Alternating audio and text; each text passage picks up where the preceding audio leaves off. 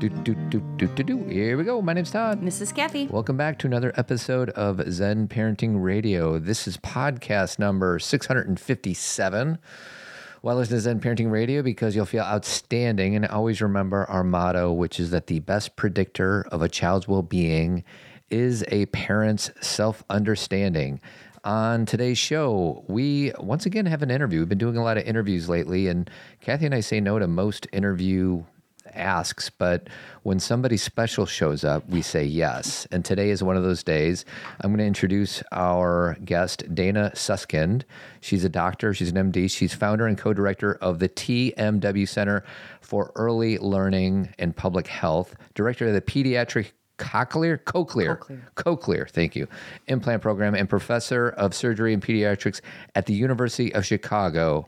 Dr. Suskind is the author of over 45 scientific publications and the book 30 Million Words, Building a Child's Brain. She's also an advisor to Hillary Clinton's Too Small to Fail initiative, and her work has been profiled by numerous media outlets, including the New York Times, The Economist, Forbes, NPR, and Freakonomics. Dr. Dana Suskind, thank you so much for joining us. Thank you for having me. Hold on. Although you didn't mention my newest book. Well, we're about to. I know, why she's here. But I need to give you some applause first, though. There we go. That's our version of applause. What is the name of this book that we're going to be talking about today, Dana? It is called Parent Nation, Unlocking Every Child's Potential, Fulfilling Society's Promise. Awesome. Well, you are in the middle of a big old speakers tour, and we're so glad that you took time to spend with us. Full disclosure, I did not read the book. I think Kathy read the book, so I'll be like the ignorant person who's never heard of it, even though I did do a little research on you this morning. I watched a WGN thing that you did last week, and, we were just talking about how hard it is to talk about a book in sound bites, so I'm just so glad that we have some time to do it. So, Kathy, why don't you start? Well, I was just telling Dana, I'm just so glad she's here because over the last week, I feel like with everything, going on in our country politically and all these choices that are being made or legislatively being made, that I've been really struggling with feeling alone. Which when I say that out loud, like part of my brain's like, oh, that's silly, Kathy, you're not. There's all sorts of people who are concerned about making sure that we are taking care of families, taking care of mothers, taking care of our communities. I mean, this is not just about one person. This is about all of us.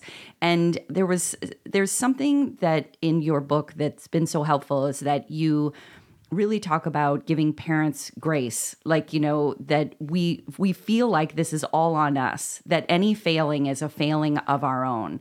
And can you, this is really, we're going to get deeper into this, but can you give kind of an overview of how parents can see their role in society and not take it all on their shoulders as if any kind of challenge is because they did something wrong? Yeah. I think that is one of the fundamental ideas of the book is that especially in this country, we have convinced parents, especially mothers, through this sort of idea of American individualism, that parenting is a go it alone sort of situation, and that to expect or demand support of any type is admitting a failing, and that because it's all on us, I've heard from parent after parent from all different backgrounds, this feeling of, one mother said, I felt like I was failing in all parts of my life, rather than saying and acknowledging that so much of that feeling is because of the lack of societal support. And we talk a big game about parental choice, but we really give people no choice.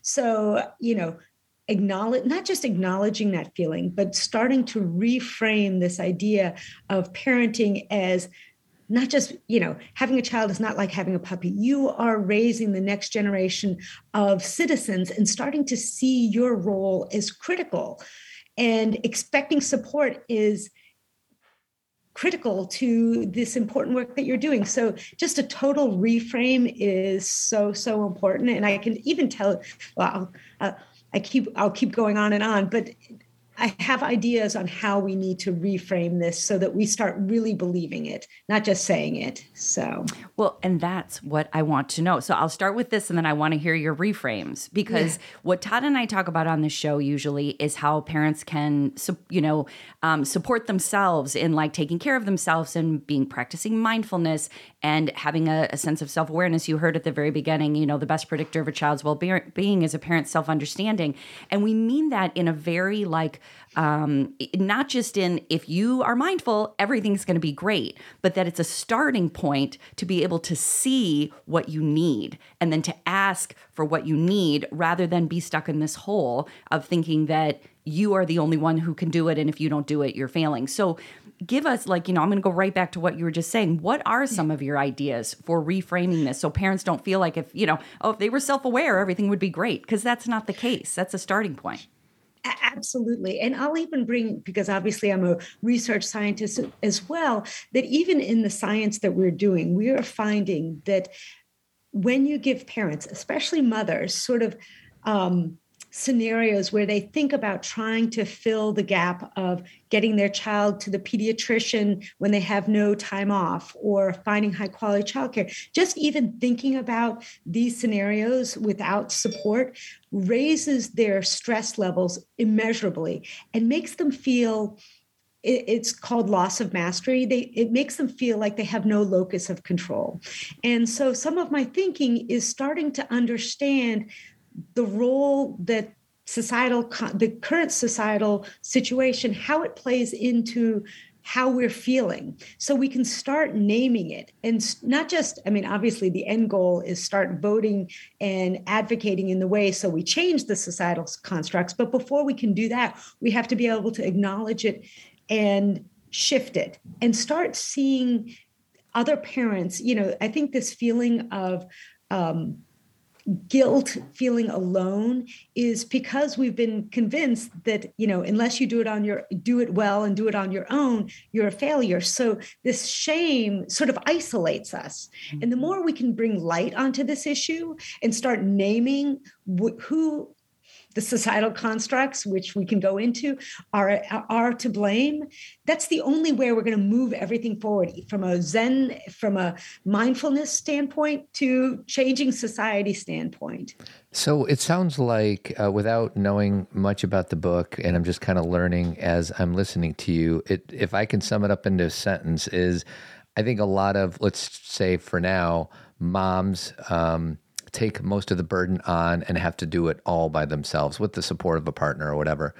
And what sounds like what you're saying is it takes a village, and we don't really have a societal expectation that it actually does take a village. It's up to that one person or those two people as caregivers. And then, so that's more of a comment. But my question is most of your focus about like the 0 through 5 ages, or is it throughout all of it? So, the idea of building a parent nation, a nation that really values the labor and love of parents, is not a 0 to 5. It's throughout the life course of being a parent. But the truth is that those first 5 years of life, when we have almost zero societal supports, when parents and children could most use it, is my focus, because that's my work. And I think that this idea of healthy brain development as a pathway forward to understand what we need to do to better support parents will support parents throughout the life course, but really will help when we need it most, because those first 3 to 5 years of life are just tough. And, Dana, since you brought that up, let's go back a little bit into your history.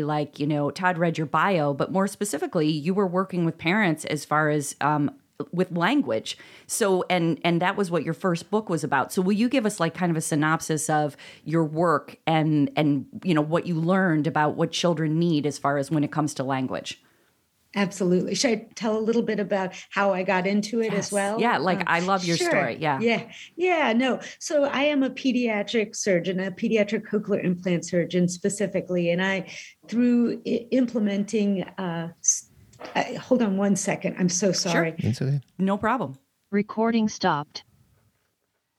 Don't worry about it. When you have lots of people at the house, it gets a little loud. So my background is that I'm a pediatric cochlear implant surgeon. I provide, through an amazing piece of technology, the ability for children born deaf, the ability to hear, to talk, to mainstream. And I always say that my work really started in the operating room. I started seeing huge differences in outcomes of my patients after implantation, with some being able to talk and learn, others barely being able to communicate. And it was a really incredibly painful difference to see. And it was based on that and trying to figure out why this was, and more importantly, what I could do about it, that took me on this crazy journey.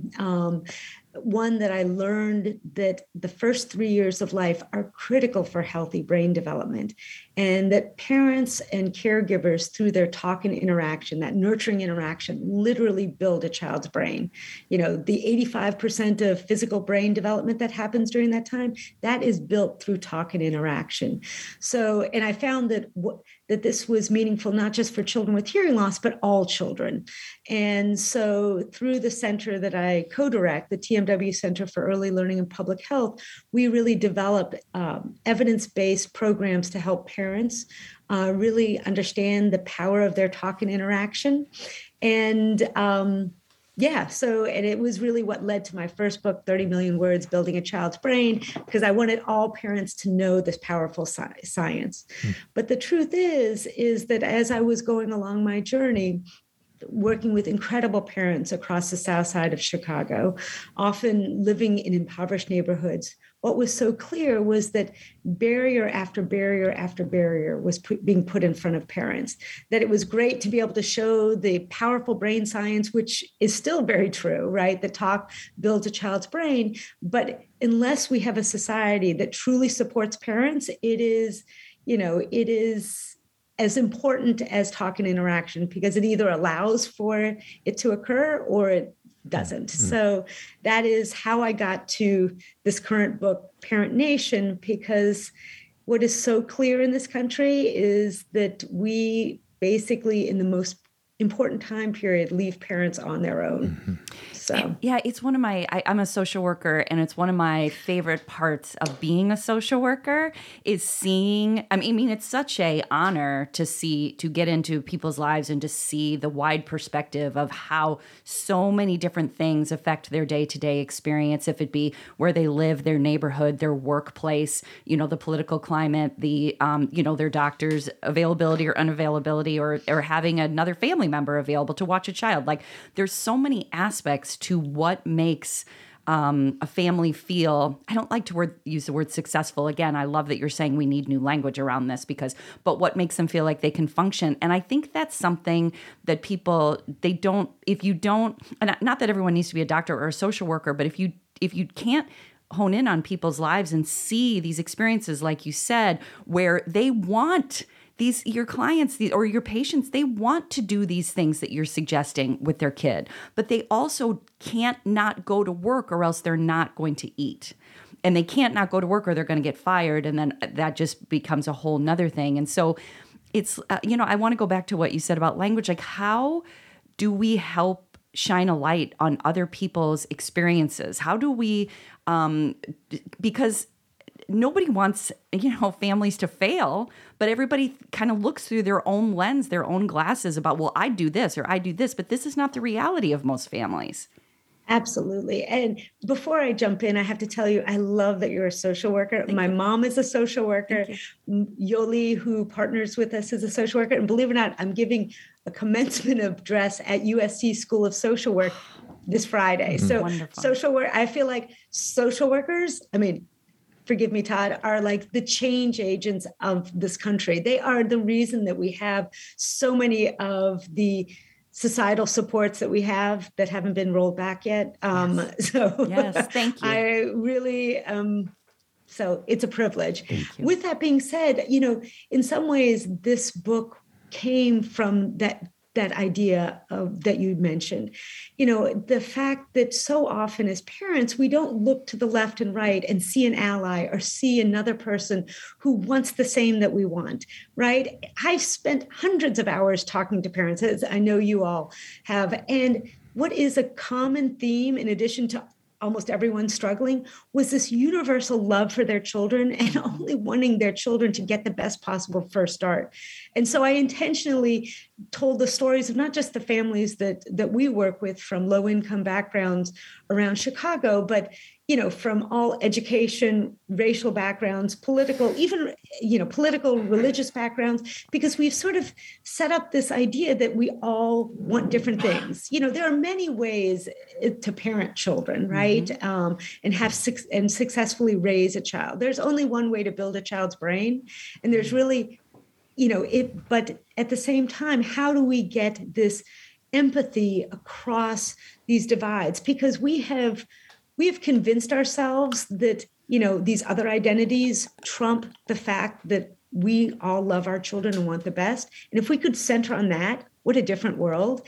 And, a lot of the work we're doing, with my colleagues at Parent Nation and around the country is trying to build this idea of a collective identity. Mm-hmm. Right now, we don't look to the left and right and see another parent. We see them from another identity.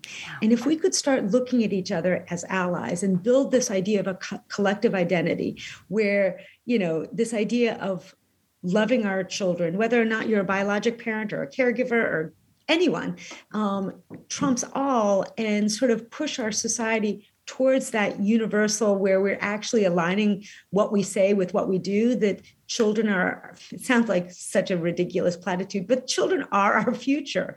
And the well-being, the success of our children hinges on the support for their parents and caregivers. Mm. And unless we get it right, we're going to be in another 50 years talking about the same thing. So Dana, I was listening on my podcast this morning to 60 Minutes, and 60 Minutes did a little blur. It was a third of the show, and it was about the epidemic of mental wellness amongst our children. And they talked specifically about the systems, and the systems are broken. And I guess I want you to speak about the system, and maybe through this very specific lens that I'm bringing up. And there's a mom or a dad, and they have a 9-year-old or a 12-year-old who is talking about suicidal ideation. So they bring them into the emergency room. The ER is not really equipped to deal with that type of thing. And then the parents will get on the phone and try to find a therapist or a psychiatrist. And the wait list is, you have to wait 2 months to get somebody in. Meanwhile, your kid is talking about threatening their own lives. I assume, because what's cool about your book, from what I'm understanding, is most books are written with the individual in mind. And I think, and tell me if I'm wrong, that this book is written not just for the individual, but let's shift the entire pool that we're swimming in. Because the pool that we're swimming in is murky or broken or something like that. So I just want to hear how that lands with you. You know what? You are right on. This is what makes it a harder book. It really is about rethinking our societal structures and systems to better support children and families. The mental health system, which you can't even call it a system, we have just, in the same way as early childhood, we just have not invested. Why? Because it is a preventative system, mm-hmm. right? It's hard to point out to all those children you've, impacted or saved because it's prevention, right? And now we are paying the price. Our children are paying the price. I'm sadly very, very aware, about how tragic, how bad it is out there, mm-hmm. right? And we need to start rethinking. I have a whole chapter, Todd, when you read it, on the importance of the healthcare system in impacting, parents and children. And, the mental health system is obvious. It wasn't a huge part of the discussion, although the mental health of parents, especially mothers, should, mm-hmm. deserve some discussion as well. We are just not supporting people in the way that they need. And things are going to have to change. And not now, when, right? I mean, seriously. Right. That's one of the reasons I was, saying to you, Dana, right when we started, I can't remember if we were recording it, but why your book made me feel so much better because a lot of work that I do is so individual, if it be within my own family or I'm working with one family. And, and Todd and I are talking to the collective, but really we're talking to the individual, right? And when I read what you write about, like I wrote down collective identity. I love that language. Taking like a side note here, I was thinking about how during the pandemic, when Adam Grant was able to come up and tell us the word languishing, that's the thing that we're feeling. I don't know if you remember that article, but he's like, what you're feeling is languishing. And we were like, oh, a word to describe what we feel. And therefore we look at each other. Are you languishing? Because you don't want to say I'm in a clinical depression, but you're not feeling great. And so like collective identity, it kind of cuts through all that politics and everything because we're all turned against each other. We're all like looking at each other and blaming each other. And what if we we're like, oh, no, we're all parents. We all love kids. Let's turn toward who's making the decisions and who's choosing how to, put this money and this budget together and saying, hey, we're all for family values. But there's absolutely not even close to enough money in family values. Like, not that I want to get you on budget stuff here, Dana, but can you kind of give us an idea of what our country invests in families versus other countries? Absolutely, absolutely. And before, I just want to mention that feeling, the best antidote to this feeling of languishing, at least in my personal experience, is this larger purpose that we can together push forward. Because what I think has happened to parents and all of us is we feel completely without any power, without any locus of control. And you all know what happens with that. And when we can turn it around is when we start feeling powerful. And I'll tell you a story of another group who did that before, but talking about our lack of investment. I mean, let me start off by saying the research is quite clear. Investing in early childhood is not just the best investment, it's a negative. My husband, who's an economist, called it's a negative cost. For every dollar we invest in early childhood, you get, Nobel laureate Jim Heckman said you get $12 in return. Wow. This child credit that was there and just now taken away, that I can tell you more about, that had $10 return on investment for every dollar invested. We want things right now. It's the long-term game that we get.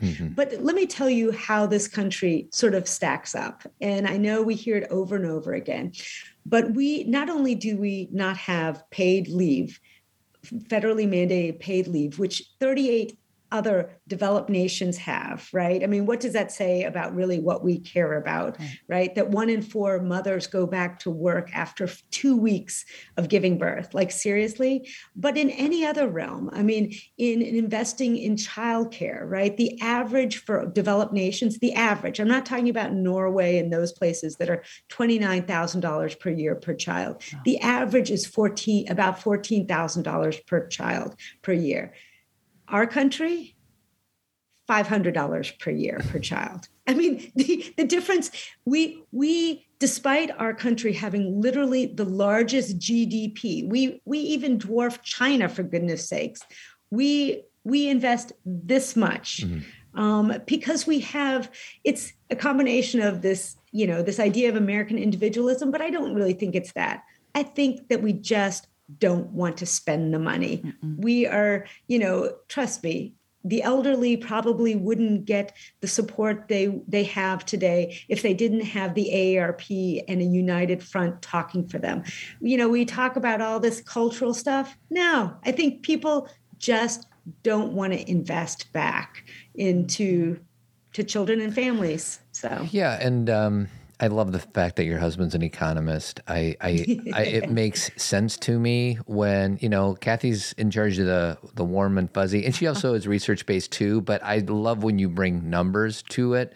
And, I'm trying to picture an argument that I would have with somebody who I would disagree with, and they'll be like, well, we just don't have the money for that. Yet we spend X amount of dollars, I don't even want to talk about Afghanistan, but the amount of money that we spent, that talk about a negative cost, it was just in my judgment, an unbelievable waste of money for us to do whatever it is that we tried to do over there. And it's not about we don't have the money, it's our priorities are completely out of whack. Would you agree with that? I think that Absolutely. We have the scientific case, we've got the economic case. I mean, businesses are hurting, right? This big C shed, I can't even say it, the Great Resignation, which were primarily led by women. We've got every case in the book. What we don't have is the public and political will. People are all feeling it, but we just haven't, it's spread out. There's no unified voice pushing for it, which is what needs to happen and change. I know, and I'm just like listening to our conversation. I didn't think I was going to go here, but it stresses me out because, okay, I'll just tell you this. I work with women and I work with girls. I have my whole life. That's been my focus as a clinician, as a social worker. Todd works with men. He runs a men's organization. So you can imagine we have really incredible conversations over here. I love it. We are raising 3 daughters who are all teenagers right now. And when I hear this conversation, my heart starts to beat fast because I feel like and this is not going to be any shock, but it's a dumping on women. Like I feel like I know there are, and the reason I brought up about Todd being in charge of this men's group is I know men have come to the table more when it comes to not only just childcare, but emotional labor. I see the changes. I see that we are becoming, as if there is a partnership, a male-female partnership, I see some changes. But I also feel like there's this expectation of women to handle everything.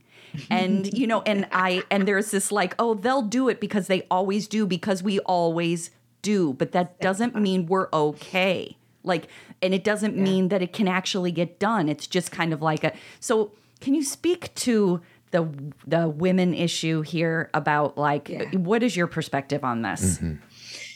Yeah, no, I hear and see exactly what you say in many different levels. I mean, and look, I'll tell you, I'm a female surgeon, Yes. We're tough. I mean, try standing up to a woman with a scalpel. And my late husband, this is a terrible, but since you went there, I always joke, my late husband, who was amazing, who was a pediatric surgeon, died saving 2 children in Lake Michigan. And my world, obviously crumbled, but I often joke, and this, I shouldn't joke, but I always say, everything was so scary except for running of the house, because he had never done any of it anyway. Right. Is that terrible to admit? But with that being said, I want to say, not just positive, this is not about them. The truth is that is why, like, paid parental leave occurring and men actually engaging in it, there's so much great research that gender equity at home is advanced significantly. There's, greater connections with, their children. I mean, so look, we need to keep pushing forward. There was a reason that I didn't call this Mom Nation, right? Because 83%, there's data showing that 83% of men want to be more involved. That sometimes I don't know if you've seen, but even like these tech companies that have great parental leave for both men and women, men feel stigmatized taking it, right? There was that venture capitalist who said, men, if they took that much time, they'd be, quote, losers. Like, seriously, like, let's, we can push forward this narrative change. It's not, everybody has a choice on how they raise their children. I mean, I always joke, like, if you had me as a mother, like, my children were pretty independent because they knew that I wasn't going to go and make their breakfast in the morning. So, I mean, I was good in other ways, but it's true. We do, Well, this is so layered because you talked about how the the guys are unwilling to take the paternity leave because they've been lied to since they were 2 years old, and says the only way that you show up to be a man is if you provide money for your family. And we're trying to peel back that onion one man at a time, and we are making progress. The problem is if we wait on this trajectory, it'll take us almost forever to get there. Because I hear so many guys be like, yeah, but it's gotten better because of blah, blah, blah. Or yeah, but now it's this way instead of that way. Yes, and the trajectory is just not a very steep incline. And what I love about what you're trying to do, because I think a lot of in your book is about policy shifts. And this is like a moonshot. I feel like you're like going for the moon, and it's such I like that moonshot. It's such a huge endeavor, and it's so layered, and it's so easy to get like depressed and lethargic, like how are we ever going to change this? But I'm just glad that there's a voice out there that you're doing, that you're giving some voice to some of these things. And one book is not going to do it, and one author is not going to do it, but hopefully this is something that will start to build on itself. So there's no question in there. I just needed to say that. And Todd, can I ask you this, since Dana and I are here with you, is that this is like men do want to be more involved in being at home, and they do want to, and they already are. Like I talk with all of your friends in the men's group too. It's just like, do they are they seeing all of these aspects of because a lot of it, there's a focus on politics with financial stability and all these other things, but do they see all these pieces that come together? And we're swimming upstream. We've been conditioned since we showed up that this is what it means to be a man. So although we see it, there's still this stigma against us being vulnerable, us being like, I'm going to take 3 weeks. When my oldest daughter was born, the next day I was working. Like if my daughter was born today, I'd be like, screw that. It's not great. I'm not going to work for however long I could get away with. Because I almost pulled up some Joe Rogan clips, and Joe Rogan is such a controversial figure, and he has so many different takes on so many different things. But he said something that I would not agree with about, the female gives birth and then the guy has to go back to work, because what purpose does the guy serve because the mom's there? Like, no, your job, if nothing else, because it's true, when your infant is born, they're much more attached to their mom, like physically and maybe emotionally. Yeah. But my job, if I could go back and do having an infant again, I would just like shower Kathy with whatever she needed, because my job is to make her life as easy as possible, because it just got really, really difficult. So she has something to say. Go ahead. No. I'm totally hearing this. And I'm also thinking, look, this is about the societal shifts, the policy shifts, the norm shifts. And I just think, look, in some way, when we really, when you get the paid leave, when you get the high quality childcare, the child credit, I don't think we realize how hard we've made raising children in this country. It just is. I mean, you just accept that that's the way it is. It is so different in any other country. I mean, dramatically. And there's not, maternal guilt, parent guilt is a uniquely U.S. Issue. And I can tell you about the science about that. But I just wonder if we make society more supportive, that some of men would be like, yes, I want to be part of it, right? Because we've just made it so hard. Mm-hmm. And I think we need the shifts at home. Absolutely. We need men shifts so that it's so fun. I mean, let's face it. I mean, you can't nurse, but, being with with your child is not just wonderful for the child and for you and for their brain development, because I can tell you about that science, but for your relationship with your spouse, if you're in a married situation or a partnered situation, but we need to change the societal stuff. Well, and the society, like I judge that we're not very good at it in this country. This documentary is so old, but The Race to Nowhere, I don't know if you ever saw that documentary. It's just about how we're always racing to the next thing, and there's no time for pause or anything else. And our version of success is, and like the mental health crisis, I'm sure that there's data to back up the fact that we are not very good at raising children in this country. I don't know that to be true, but I'm guessing if you look at the amount of emergency rooms, the amount of mental health crisis, the amount of kids that are harming themselves, like whatever metric you want to use, I'm guessing, comparatively speaking, we're simply not that good at it. I don't know if that's true, but. Well, you see, look, you just did. I mean, no, obviously parenting is critical, but I would actually zoom out. And I think we've made the societal structures so bad, so much uncertainty, our response to at so many levels, at the individual level, but you can't tell me that this epidemic is that all of a sudden all these parents got not so great at parenting. Right. Mm-hmm. I really think that from a societal standpoint and the uncertainty, it is hard out there. And parents are struggling, mothers are struggling. I think it's that larger symptom. So thank you, Dana, for doing that, because exactly what Todd said, I'm very used to hearing it. I'm very used to saying things like that. But what Dana's pointing out is we say we're not good at raising kids, and we're not focusing on it is almost impossible to raise kids within this structure and expect good positive results. outcomes. Yeah. Like we're like so in our own bubble, right? It's exactly true. I mean, it's sort of like the obesity crisis. Like, you've got trans fat, you have, right now we've got social media. All of a sudden, the pandemic, the escalation of drug. I mean, there's so many things that are playing into it. I mean, this is not my area of expertise, so I won't go there. But there's something else. I know. So we're being bombarded. Dana, if I was listening to this podcast, I'd be like this. I can picture our listeners being like, yes, yes, yes. What if your book lands the way you want it to, and the shifts that you want to happen? What are some of those shifts? Yeah.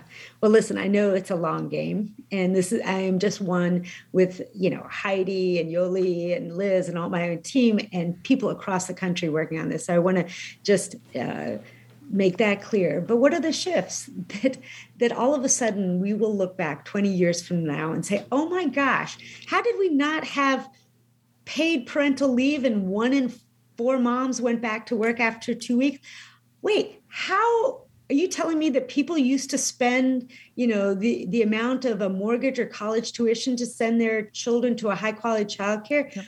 Wait. We had more child poverty than any other developed nation, despite being the richest nation in the world. I want us to look back and say, wow, sort of like, how are we gaslit? Sort of like now we look back at cigarettes, right? There was a time when big tobacco had doctors like me, ENTs, saying, I take my cigarette to calm myself down, and my patients as well. Like now we look back and say, what? I can tell you the shifts. I want that shift, because those things will be dramatic changes that all of a sudden, I mean, I can tell you the more kumbaya that, we all now see parents value their labor and love and say, wow, thank you for raising the next generation of doctors, lawyers, podcasters, bus drivers, because I know with this fertility crisis that was looming, 30 years ago, that, if we hadn't done something and changed it dramatically so it was more hospitable for people to have children, that, I know that now as an old person, I would be in a shrinking economy and nobody paying into Social Security. I mean, like, there are so many reasons that we should be doing this beyond that it's the right thing. Yeah. And I want parents to feel better. I want them to give themselves grace and say, you know what? This is not me. Yeah. To wake up, like there's so many days I wake up and I'm so frustrated and I feel like I'm not doing enough and I should have been doing this and I should have been doing this. And this is just me personally in my home. It's not even as a clinician. Like that's a whole nother world of like challenge, right? Like I should be helping them more and I should have said the right thing. And sometimes, then I'll be just with my kid or taking a walk and I'm like, I just want to enjoy this time with this human and like be with them and nurture them as a human being. I don't want to be so focused on how to keep the wheels from coming off all the time and not be, and again, this is the key that you're getting to, and not be so self-blaming about it, because that just keeps us in that cycle of if I was just better. And that's always my nervousness about what I write about or what Todd and I talk about on this show is a lot of people, if they hear it, you and I were talking about nuance and sound bites. If they hear the message that we're trying to share on Zen parenting, they can really internalize it and think, I'm just not a Zen parent. And oh my God, that's not what Zen means. Zen is looking at the reality and the wider perspective and the truth of the moment, which a lot of the truth is we are being turned against each other in some ways where it's so difficult to see out and just not being so self-blaming. So, is that your message too? Like, this is not us. Yeah, absolutely. It's not just my message. There's so much, Again, research. because, I'm the data nerd. I mean, there's so much science. I mean, Jennifer Glass and her colleague, she's a sociology professor at UT, I think. She looked at something called talking about parent happiness, the parent happiness gap. I mean, you probably know that in general, in developed nations, parents are less happy than non-parents. It's hard to raise kids. I mean, raising a human is no easy task. But what she did was she looked at countries across the world and looked at the relationship between happiness and family friendly policies, childcare, paid leave, child credit. And basically what she found was the strong relationship between more supports and a smaller happiness gap. And I want you to guess. I mean, this is going to be a gimme, Todd.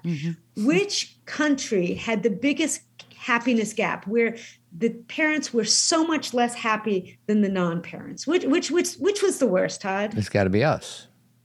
Yep. We are the leaders in making parents feel so much worse than non-parents.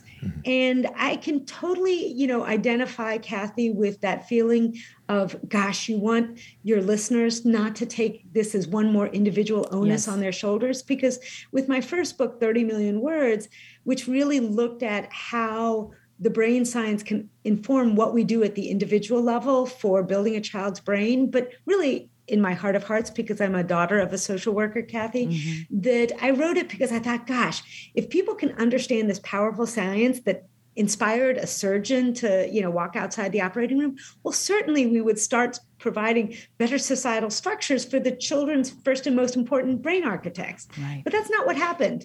What happened was parents started, and let me tell you, that first book, like, it sold itself. People were like, oh my gosh, yeah, let me buy it. Sorry, can you hear me still? Yeah. Let me get this so that I can help give my child the best chance. And it, like, in some places, I worry that it increased angst, because that wasn't the point. I mean, look, parents are their children's first and most important brain builders, absolutely.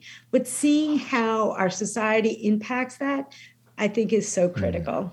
I know. I have all these things I want to ask you, even about your first, the three, I wrote something down about the 3 T's. I'm going into details here because this is about your first book, but I feel like the people who listen to our show who have young kids, because you keep talking about this science from your first book, what is it that you do want them to know? Again, not in a way where it's all on their backs, but what can they do with these young kids that is helpful to their brains?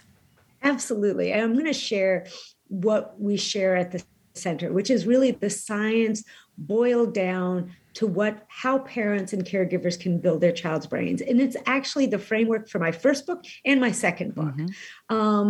But before I tell you that, I want them first to give themselves grace. There is something, I really believe in good enough parenting. Trust me. I think I was a good enough parent, sort of. So that is so important. But to build a child's brain, it's pretty simple. I know that sounds crazy. We call it the 3 T's: tuning in, talking more, and taking turns. Tuning into your child. It really goes to your mindfulness, following your child's lead, seeing what your child's interested in, getting on your child's level, then talking about it, using rich language, talking about the past, the future, and the present. And lastly, taking turns, really engaging your baby or your child, even before they can talk, in that conversation. Because when your child points or looks at you or babbles, that's a conversation. And really engage them in that conversation. And those 3 T's, tuning in, talking more, taking turns, are the pathway for you building your child's brain. And more importantly, the pathway for society understanding how to best support you so you can build your child's brain. Absolutely. And how we engage in that communication. And even though what you're talking about is it's neurobiology, it's literally how they build their brain. Like you said, that those 3 T's, they apply, they kind of shift and move as far as maybe I think when our kids are teenagers, we listen even more, and allow them to communicate even more. So they may ebb and flow a little bit, but really what you're talking about is connection, if it be brain connection or just, relationship, connection. And the overall big picture of your book is us all connecting to each other around this this desire that we all share. Like we have been so, like you said, things get so cliche where you're like, we've been so divided by politics, but we have turned against each other, and we have forgotten all these things that we share. And that is where this lies. This is that's the beginning of this change. I get this visual of us all like we're all fighting each other and turning around and looking and going, wait a second, this doesn't make sense. This doesn't work. So Dana, we have, Todd and I have kind of been all over the place with you, but as far as the message of your book or your work now, or what we can do next, what have we missed in this conversation? Like, what's something that maybe we haven't shared that you want to make sure you say? Yeah. So, the book and the ideas are really about not just, that parents shouldn't expect to go it alone, and that society can and should play a role in supporting them. But, really my dream is that these ideas manifest in the world. And as we know, right, books are only one part of it. And we've built out this amazing website with my colleagues, including Heidi and Yoli. It's parentnation.org. I would love everyone to go to parentnation.org. We have built out free downloadable resources to put these ideas into action. It's not one more onus on your shoulders, but a way to bring people together, whether it be in your community, your relatives, your Oh, thank you. I just put it up on if you're watching this, I just put up her website. I'm just interested to see what it says. Yeah. So if you go into the, get involved you can go down and you can see what a Parent Nation is about, what it stands for. And stop right there, because really, go down. Yeah, perfect. Right there.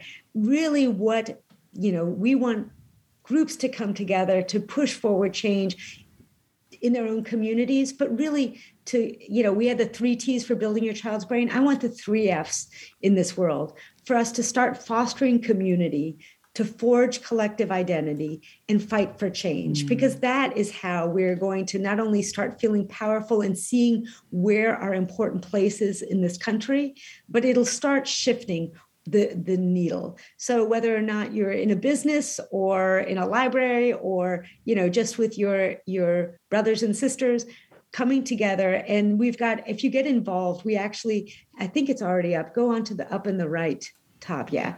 And then scroll down a little bit. We've actually created, you're going to love this. Go down a little bit further. Keep going. So we have toolkits to help you. It's in English and Spanish to bring people together. It's amazing, right? It really shifts how you feel with your group, trying to shift it from like self-blame to constructive problem solving. So really look at those and then go down a little bit further. This is what I'm really excited. There's this thing called the Big Shift tool that if your groups go through it, where I don't want to say it's like a quiz that allows you to see how much is on your shoulders today, going through these different scenarios, whether it be issues of affordable childcare or flexible schedules, to really visualize just how much is on your shoulders. And then we give you a magic wand, which I think is important for shifting your own brain,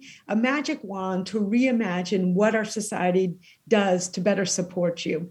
And you get that visual, and then it really gets, I think it sort of activates you when you come together. So these are just some of the really neat things that are on there. The book are the ideas. You hope books can shift the discussion in the country, but at the end of the day, I want discussion and action. I'm a surgeon after all, right? Yes, you're like, make it. And I got goosebumps at those 3 F's, because that's the form. Like we need a structure. We need new language. We need, like, what are we focused on? We need something to turn toward. And I'm so grateful and appreciative that you have that, because I am going to, and I will give you full credit, but I am going to take that language and be like, this is where we need to go. These 3 things.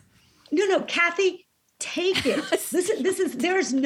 There is no proprietary. This is about changing the world. Like all this stuff on there, it puts Zen parenting all over it. I mean, really, it is literally what I want to see. Like, take the three. I joke that the 3 T's are not only good for a child's brain, it's good for marriage counseling. It's good for talking to your elderly parent. It's anything, right? It's the foundation of human connection. Yes. But those 3 F's, it's how we're going to feel empowered. It's how we're going to come together and change. Please, I beg of you, it would be the greatest gift. Oh, that's great. It literally takes, like, I feel my shoulders go back, like I'm not alone. I can feel like them go down.